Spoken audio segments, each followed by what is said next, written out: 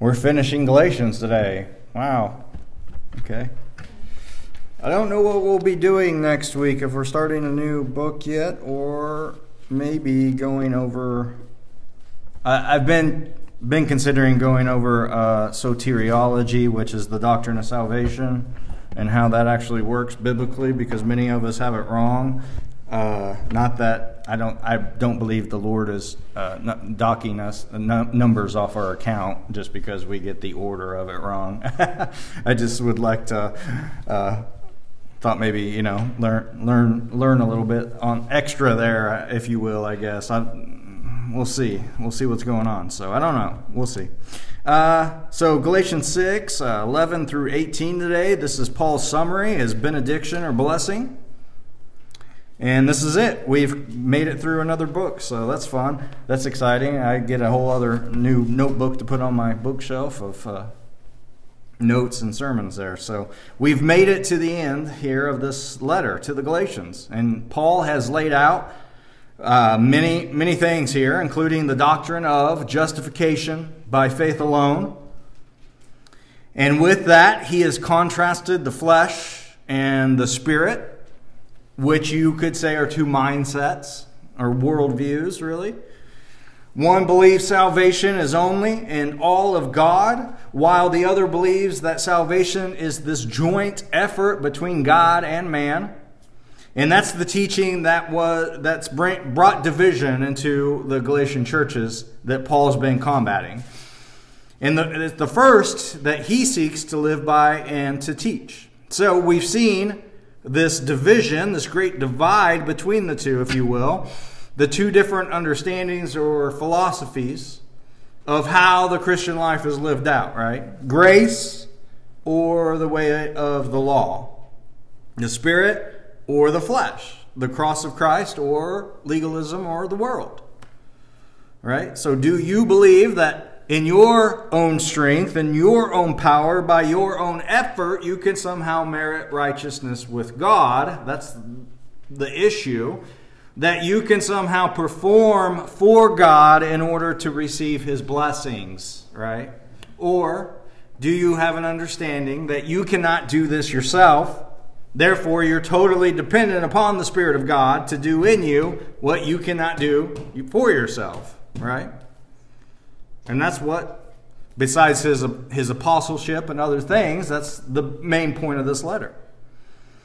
So verse 11, he says, "See with what large letters I am writing to you with my own hand." Seems a little out of sync with everything here, but it's common practice, first off, that letters that were written, they were written by dictation to scribes, right? The author would personally write only a few lines at the end of the letter. And usually these concluding lines in the author's own hand would summarize the actual cardinal points of the letter. So Paul relied on a scribe, right?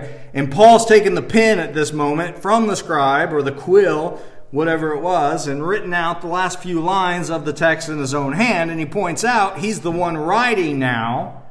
And his reason for this was to authenticate the letter and draw an attention to his conclusion. Plus, if this is just being read aloud to a great number of people, they may not all see the large letters that were written out. So it's being read aloud.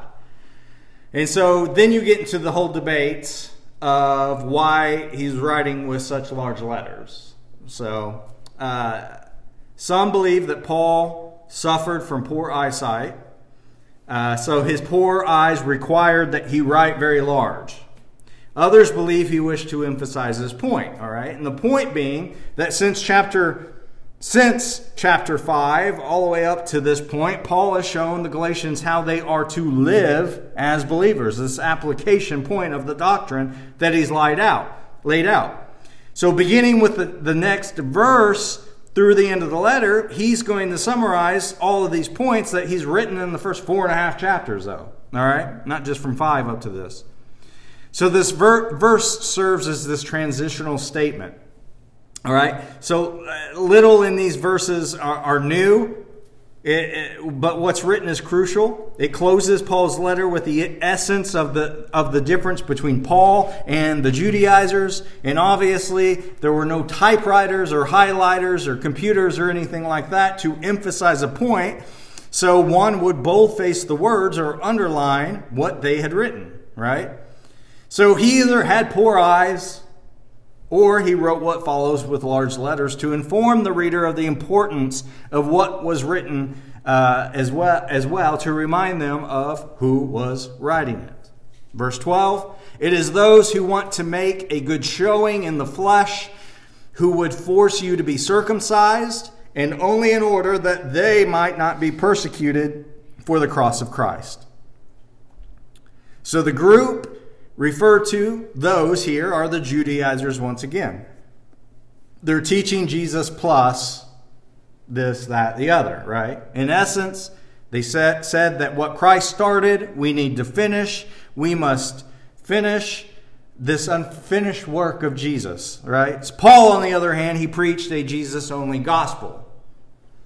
Another term for that is the justification by faith alone, apart from the works of the law. He taught that the way of salvation was by grace, grace alone, through faith alone, and Christ alone. So he highlights their egos first here. And he says those who are disturbing the church with teaching on circumcision and the law are simply looking for a way to show off their flesh. And he means that these men sought to use legalism to prop up their own egos. And they come into town, they teach the law, and circumcision is required for Christians, and then they show off their own piety under the law. In effect, they create their own game where the rules are rigged to favor them, right? And their pursuits, which are fleshly. This was their motive, and it's twofold: to make a good showing in the flesh and to avoid being persecuted for preaching Christ. Okay? Both of which were love of human praise and then fear of human opposition. If they were to preach Christ and grace in the proper way, they would face the same persecution Paul received. And this persecution, it was at the hands of the Jews, who hated to hear a message that invalidated their law. Okay? So to avoid that, they changed the message of the cross by adding back law and circumcision. Okay, so there's a whole group that reject Christ, all right, a whole group of Jews, but there's the Judaizers, they believe in Christ, but they're saying it's Jesus plus these things. We have to still hold on to these things, right? So they're adding back law and circumcision. That appeased the Jews that were persecuting or rejecting Christ, right? So Paul is now exposing them for what they are. They're cowards. So to the Judaizers, the cross was offense because it was the cause of their persecution and suffering. To find one's salvation solely in the cross of Christ was like an abomination to them. It was so abominable to the unbelieving Jew that those who did believe were persecuted. So to avoid this, they played down the cross. They promoted circumcision. So the setting aside of the cross for circumcision enabled them to gain the praise of the Jews rather than the persecution which Paul and the other Christians experienced. So next, Paul points out their hypocrisy, exposing the inconsistency of the legalist by noting that the Judaizers do not really practice what they preach at all. While the Judaizers are not telling the Gentiles are telling them, actually, I said not, right? While the Judaizers are telling the Gentiles to be circumcised, they themselves are not keeping other parts of the Mosaic law. They're picking and choosing. Verse 13. For when those who are circumcised do not themselves keep the law, but they desire to have you circumcised, that they may boast in your flesh. Right? Circumcision was only part of the law, right? We know this. But if these Galatians were going to use circumcision, then they were now obligated to also adhere to all of the other law, right? Everything else. Dietary laws, keeping of certain holy days, making sure they kept themselves from ceremonially unclean things and all that. The list goes on. And we know James says if you break one, you break it all, right? So Paul is referring to their selective use of the law. They kept the parts they liked, ignored the parts they didn't like, never mind the fact that no man can keep the law perfectly anyway. They weren't even trying, and they were hypocrites. They always have been hypocrites. They only wanted to brag about their ability to convince others to their way of thinking, right?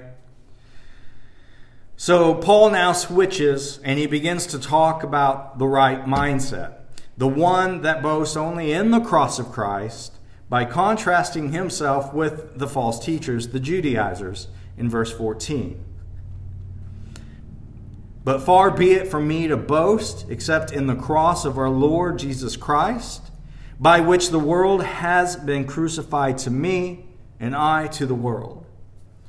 So the word boast, it means to glory or praise.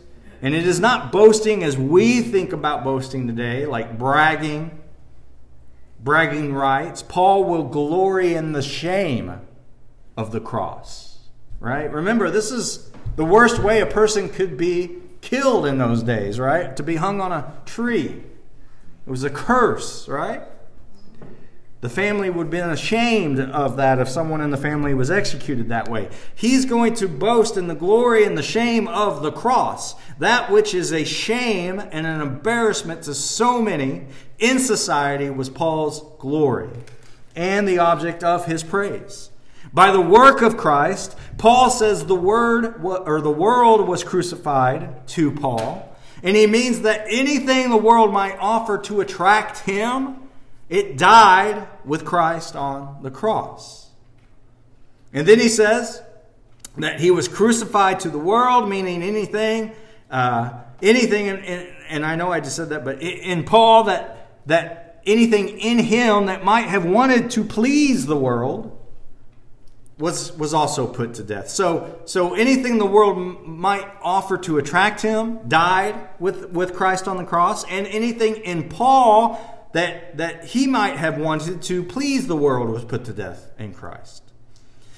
So there's by process of elimination. The only thing that remains is Paul living for Jesus. That's it. Being circumcised or not being circumcised doesn't matter. These things represent Jew and Gentile. So Paul is saying within the church that being Jew or Gentile is nothing. None of that matters. The only thing that does matter is being a new creation in Christ, which we all become by faith. Right? That justification. That's the whole point of his letter. So when we talk of the cross of Christ here in our text, we're not talking simply about that wooden instrument of death which Christ was nailed to. The cross is also used for the atoning work of Christ. It refers to all that Christ accomplished as he died in our place on the cross. So when Paul says that he boasts in the cross, he's referring to the doctrine of justification by faith alone. Justification is a declarative act where God declares righteous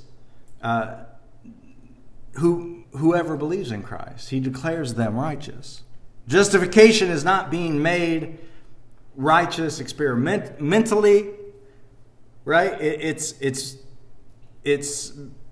being declared righteous. Sorry, I'm stumbling. I lose my spot here. It's not the removal of our liabilities. It's the imputation of Christ's righteousness. It's not something done in us. It's something that's done for us as well, right? You are justified. People say, well, I'm still feel like I'm messed up and all this and all that. Yeah, I know. But you're justified in the eyes of the Lord, right? So Jesus, he took our sin, gave us his righteousness, and that's what took place at the cross. And for anyone to try to add to that with their good works, be it through circumcision or rules they have made up to ensure or maintain our salvation, is nothing short of blaspheming our God and calling his ability to save men into question. Right? And don't think then for a moment that we can't add our own version of circumcision. All right? It's not just the physical circumcision. Right? We can add our own version of that to the cross of Christ today. It happens all the time. There are many people who claim to be Christians who insist that unless you are water baptized, you cannot be saved. And the list goes on and on, right? So Paul says there's nothing I have to boast about except the cross of Jesus. Grace takes all the boasting out or the bragging, because I realize I didn't do anything.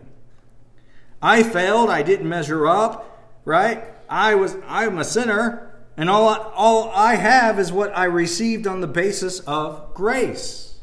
So I had to die to the world. That's what he's saying. Verse 15, for neither circumcision counts for anything nor uncircumcision, but a new creation. So, I've already said that, sort of. But for the Jew, prior to Christ coming into the world, circumcision was a sign. And it was a seal of belonging to God as one of his chosen people. That was the sign that was given to Abraham by God himself. But here Paul encapsulates clearly what salvation by grace is all about. That there are no conditions to our salvation. We are saved only if we are in Christ. And we are in Christ only if we are a new creation. Right? That's why I thought maybe we would talk about soteriology next week. How can you enter Christ? Do you have to be a new creation to be in Christ? Or do you get there first? There's just weird, tricky questions. Could be wordplay, some, but. Verse 16. And as for all who walk by this rule, peace and mercy be upon them and upon the Israel of God. All right, the rule ties directly to the previous verses. Paul has no boast except into the cross, right? He has nothing to boast in except for that. That is the rule of his life. There's only one walk that we are to walk, and that is the way of the cross, which is justification by faith alone. That's the rule we are to walk by. Those who walk by that rule, right, the rule of salvation by grace alone, have obtained mercy, and they are part of the Israel of God. All right? So I could just go and do a whole big thing on the Israel of God, but there's always been a faithful remnant of Israel of God, right? And those who are now in Christ through justification, they belong to the Israel of God. So Christians are the Israel of God. So there's no peace in trying to earn your way into heaven, right? Which is what adding the law to Christ's work does. That can't bring you peace. Some people think it's, I'm a good person. Yeah, I think I've done enough good things. Hopefully I'll make it in, right? There's no really peace, though. They probably, if they dwell on that at night, they probably don't sleep very well because they have questions, but they don't want to talk about them probably. There's doubt and confusion there. It raises the question, how many good works are enough for me to actually get into heaven? And have I done enough? And will I have time to do enough? And should I do more? Or what is good? The standard, though, God's standard for heaven is perfection. Right? So the answer is always, I could never do enough. That's the point of God's mercy. He knows you can't do enough. Which is why he sent Christ into the world to do what we couldn't do. Keep the law perfectly and then die for the penalty of sin. As he then overcame the grave by raising bodily 3 days later. Peace and mercy be upon them. Right? Just as Paul was willing to pronounce a curse on those who taught false doctrines all the way back in chapter 1, he is also willing to give a blessing to those who walk according to this this rule, peace and mercy, there in 16. Verse 17, from now on, let no one cause me trouble, for I bear on my body the marks of Jesus. Now, I read in some commentaries, people thought, like, hey, we've settled this now. Don't cause me any more problems. That's what it sounds like. But it's not really that. He's asking the church to defend him in the face of the Judaizers' attacks. And he's saying, let no one cause trouble for me. And what he's saying is that the church had a responsibility to uphold their leaders and their reputation, not allowing these people to undermine their authority like they'd had. Paul's defense for his request is to remind the church that his own body bore the marks of suffering that he received in the name of Christ. So he's saying, like, I've defended my apostleship and all that. Like, don't let these outsiders cause these issues. Don't let them come and undermine what we have laid out. And so he says, I bear these marks. And marks is from the word stigma, right? It's a word that's used of the marking of slaves' bodies in the first century. And then slaves were branded with the name of their master. And Paul is saying that the scars of the things that he'd suffered for Christ are the brands which show him to be Christ's slave. In verse 18, the Christ of our Lord Jesus Christ be with your spirit, brothers. Amen. So Paul ends on this positive note. Grace is as positive as it gets, because grace from God is undeserved, but is given nonetheless because He loves us, right? So it's grace from God from beginning to end. It's by His grace, not by works, that we are saved. We should get that by now. And the closing word, amen, it means truly, or so be it, or so let it be.